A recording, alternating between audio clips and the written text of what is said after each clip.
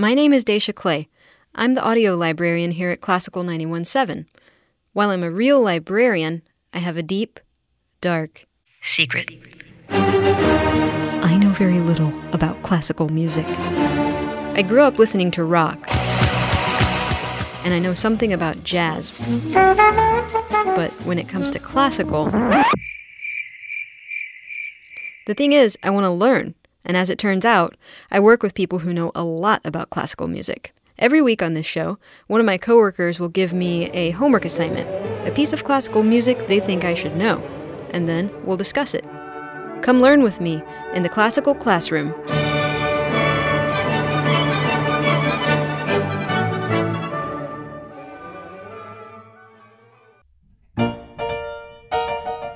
Hello everyone, welcome to the Classical Classroom. I'm Daisha Clay, and today my teacher will be Brett Mitchell, who is the former Assistant Conductor of the Houston Symphony Orchestra and the soon-to-be Assistant Conductor of the Cleveland Orchestra. Hello, Brett. Hello, Daisha. Thank you for having me today. Thank you for being here. What are you going to teach me this week? I think that we should talk a little bit about, since we both have such a love of it, some of the music from Star Wars. I think this is a fantastic idea.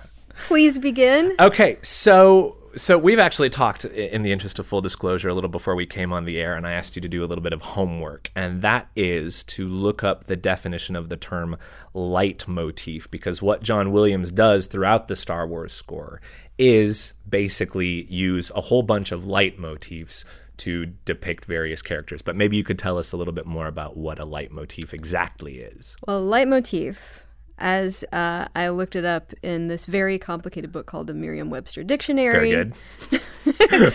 Did Wagner invent the term, or did he just invent leitmotif? You're absolutely right that it was Wagner, the great 19th century German opera composer Richard Wagner, who really took the leitmotif idea to the extreme. Wagner certainly wasn't the first person to use a melody to evoke a particular character or particular idea. But what Wagner did, for example, the most famous Wagner leitmotif is probably the Valkyries leitmotif, which we all know from The Ride of the Valkyries. So every time this tune shows up in one of the Ring Cycle operas by Wagner, you know that either the Valkyries are about to enter the stage, they're on stage, they're about to leave the stage, or they're being talked about. Everybody knows this tune.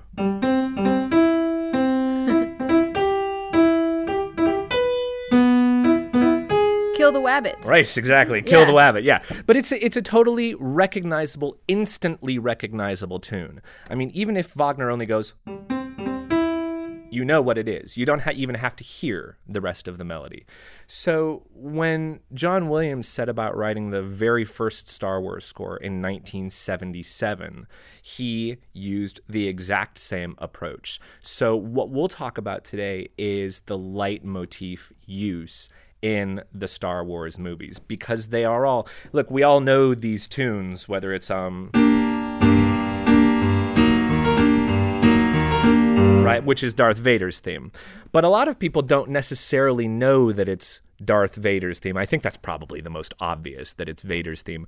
But there are tons of other motifs in the piece that are meant to evoke people or ideas, and that's what we'll talk a little bit about today. This is very exciting. Good. I can't wait. So why don't we just start at the beginning of the very first film, right? Okay. So, and by first film, let's be honest, we're talking about the 1977 film, okay? Not the 1999 film, for heaven's sakes. Phantom Menace.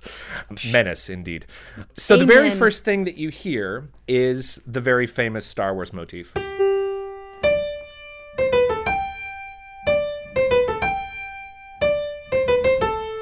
So that's the main theme, but it's also the theme that depicts Luke Skywalker anytime you hear it, especially in the original 3 films. So, for example, the very first time that we ever meet Luke Skywalker on Tatooine, they're out in the desert, and his aunt calls his name, shouts his name. There's been music before, and all of a sudden the music stops, and the horn plays. And that's it. but it's enough to let you know that it's Luke.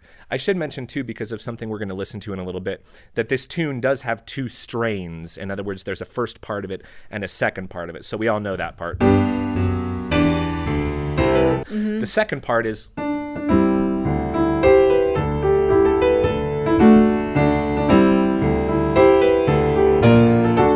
So that's the B strain of that tune. Another tune that shows up in the very first film and quite early on is a theme that's associated originally with Obi-Wan Kenobi, who's sort of the Jedi Master. We don't know that yet. We know him as Ben Kenobi. Mm-hmm. And that tune is also probably pretty recognizable. This is Obi-Wan Kenobi's theme.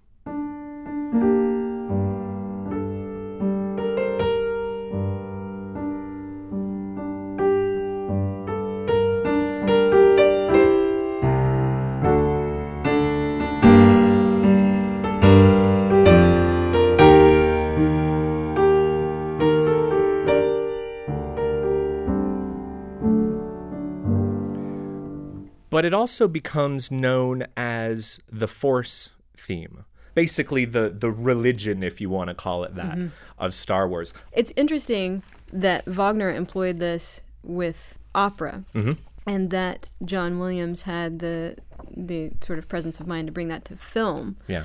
When George Lucas was in sort of the final production phase of Star Wars, he called it over and over again to Johnny, as he knew him, John Williams. He said, this is a space opera. And he said, it's so important for me that the audience feels comfortable with something. And they're not going to feel comfortable with what they're seeing on the screen because it's totally foreign to them. It's lightsabers, which nobody's ever heard of. They're kind of a laser sword. And then there's blasters, which are like, laser guns and all of this. And it's characters we've never seen. He said, I really think that we would be best served by having an extremely traditional, romantic score that uses those ideas of the leitmotif. So it really, frankly, was John Williams and the Star Wars score that brought back this style of film composing. Huh. Yeah. So let me play you a couple more themes, and then we'll actually listen to something from the soundtrack. So we've had the Star Wars theme, which we say is also Luke's theme. We have the Force theme. We have also what's known as the Rebel fanfare. All of these motifs have to be instantly recognizable, right?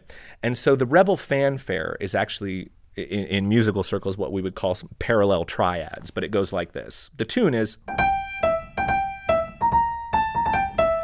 But the tune with the melody is... That's the gist of the Rebel fanfare. The Rebels are the good guys, right? It's Luke Skywalker and Leia and Han Solo. So anytime there's anybody on screen and they're talking about we have to fight the evil empire because we are the good guys, we are the rebels, that's when you hear the Rebel fanfare. Leia, like her, I don't think I'm giving anything away here, her brother, Luke, has, I hate to give away the end of the ring cycle too, but everything ends badly. Leia has her own theme as well, which appears in this clip that we're going to hear. And here's Leia's theme. It's beautiful, lyrical.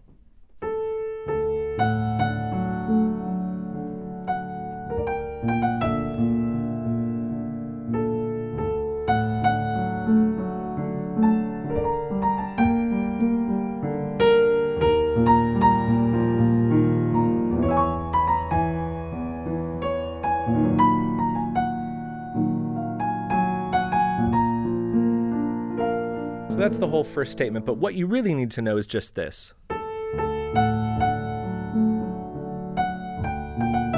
That's Leia's theme. One more theme that I want to play you from the excerpt that we're about to listen to. This is much less a theme and much more what we would call a motif. A theme is a longer tune, like... A motif is a really short kernel. And the Death Star, while it is important in the first film, doesn't have a lot of lines, so you don't need to give it much more than a motif. And the Death Star motif is two chords. One of them is what we call augmented, and then it goes to a minor chord. And it sounds like this. That's the Death Star, sort of really, really menacing. So the first clip that we'll play is from the first Star Wars film. And this is getting towards the end of the film. So this is called Ben's Death and TIE Fighter Attack. And I'll talk you through all the motifs as we go through. This is how John links up musical ideas with what's going on screen. There's Ben's theme. Mm-hmm. The Force. He gets struck down. Leia's theme.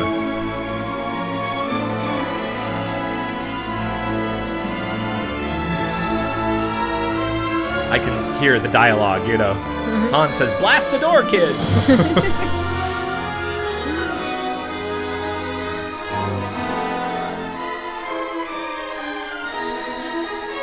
And then Obi-Wan says, "Run, Luke, run!" And they have to get out of the Death Star, and the rebels. Mm-hmm. That's the rebel fanfare. And Ben stays behind to fight. He's disappeared. Transposed, the rebel fanfare again. Millennium Falcon flies out of the ship, out of the Death Star. And then Luke reminisces about Obi-Wan. He says, "I can't believe he's gone." And so it's the sad Obi-Wan theme.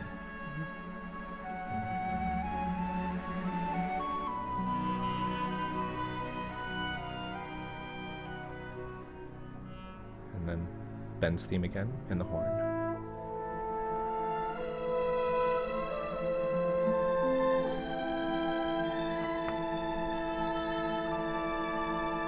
And then Han says, "Come on, kid, we're not out of this yet."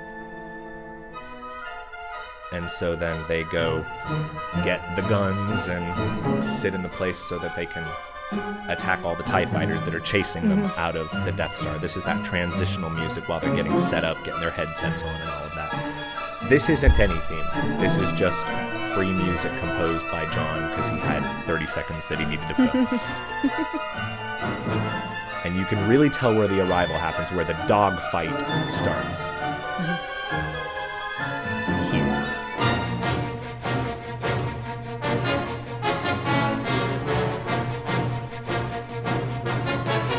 Who's fighting? The rebels.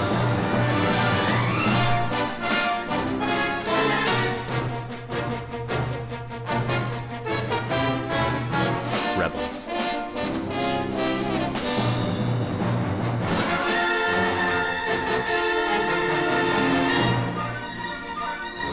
Rebel fanfare.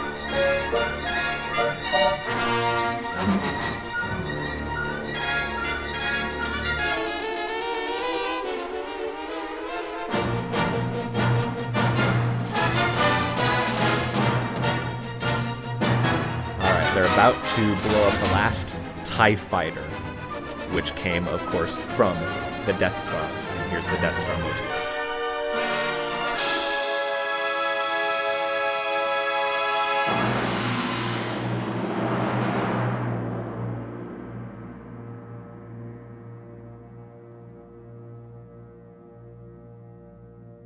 So that's how John puts all those themes together.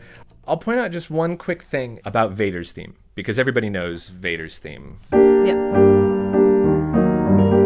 But the thing that I think is fantastic about this, when John went back in 1999 and wrote the music for Phantom Menace, when Darth Vader, who is Anakin Skywalker, when he's a little boy, but he writes Anakin this really, really beautiful theme that's in A major, Lydian, nice, really, really beautiful melodies. But listen to what he does here at the end. Anakin Skywalker, who is going to become Darth Vader. Listen to this.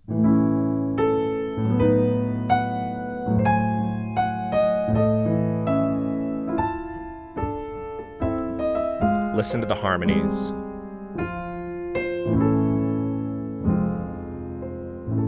Whoa. Just enough. Whoa. Just enough so that you know that he's going to become Vader, right? I mean, it's a fantastic bit of tone painting. I think we'll just play one more clip, and this is something that everybody knows. It's called the Throne Room and End title from the first film. Yeah. I know this is one of your favorites. It opens up with a fanfare that's not necessarily related to anything, but the tune that you get is the Force theme, right? But instead of having it be a sort of more melancholy thing like it usually is, he sets it as a march.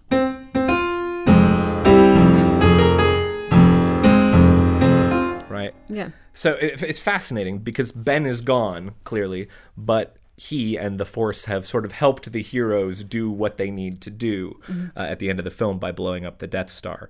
There are all sorts of these themes that come back. Why don't we just have a listen to it, and I'll talk you through them as we go.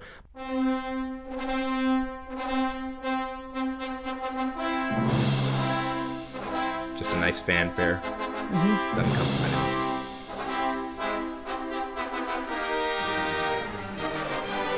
And here's the Force theme.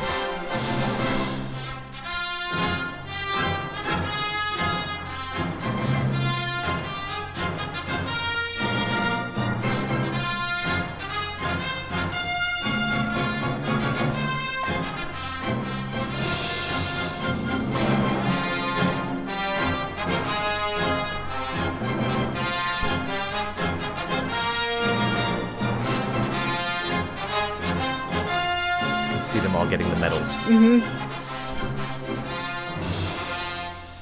And then this is a brand new tune. John called this his Land of Hope and Glory motif. It's meant to symbolize the heroes and their purity. Speaking of the ring.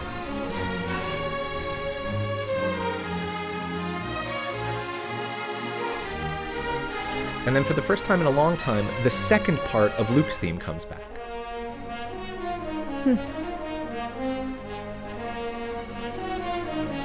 That's why it's so important to know both strains of the main theme.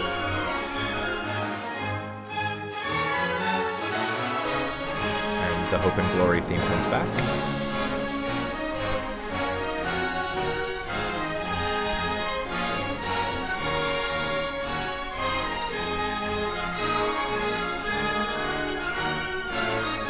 And this is when the end titles come up. Main theme. I love that part.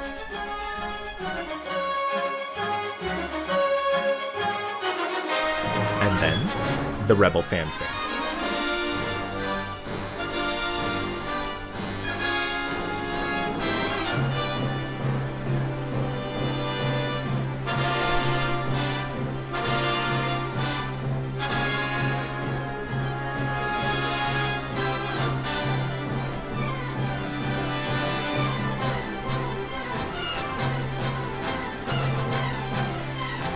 And Luke's theme again.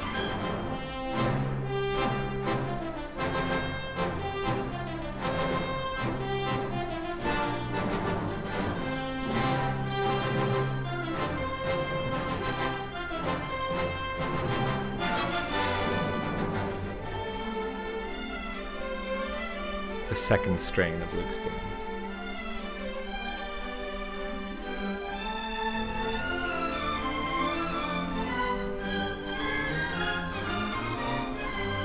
Luke's theme again.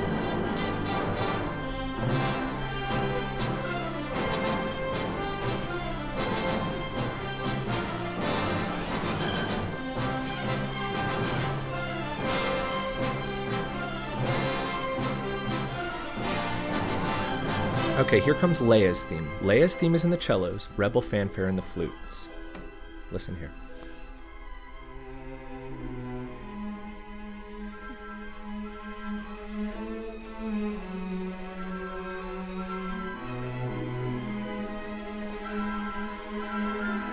Hear that Rebel fanfare up there?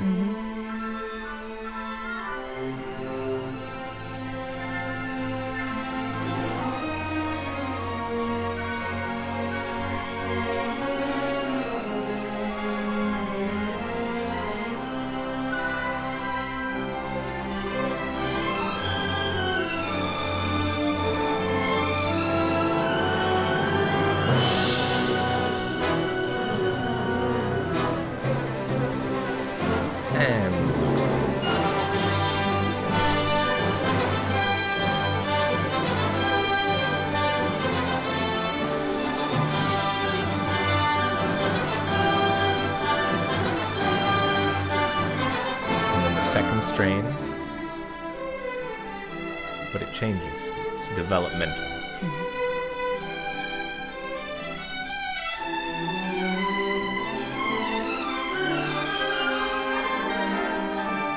The Rebel Fanfare.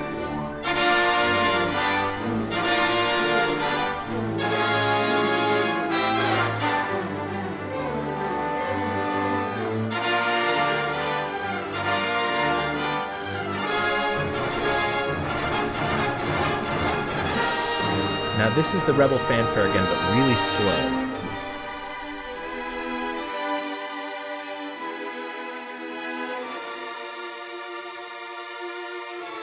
And then the Hope and Glory theme as a closing fanfare.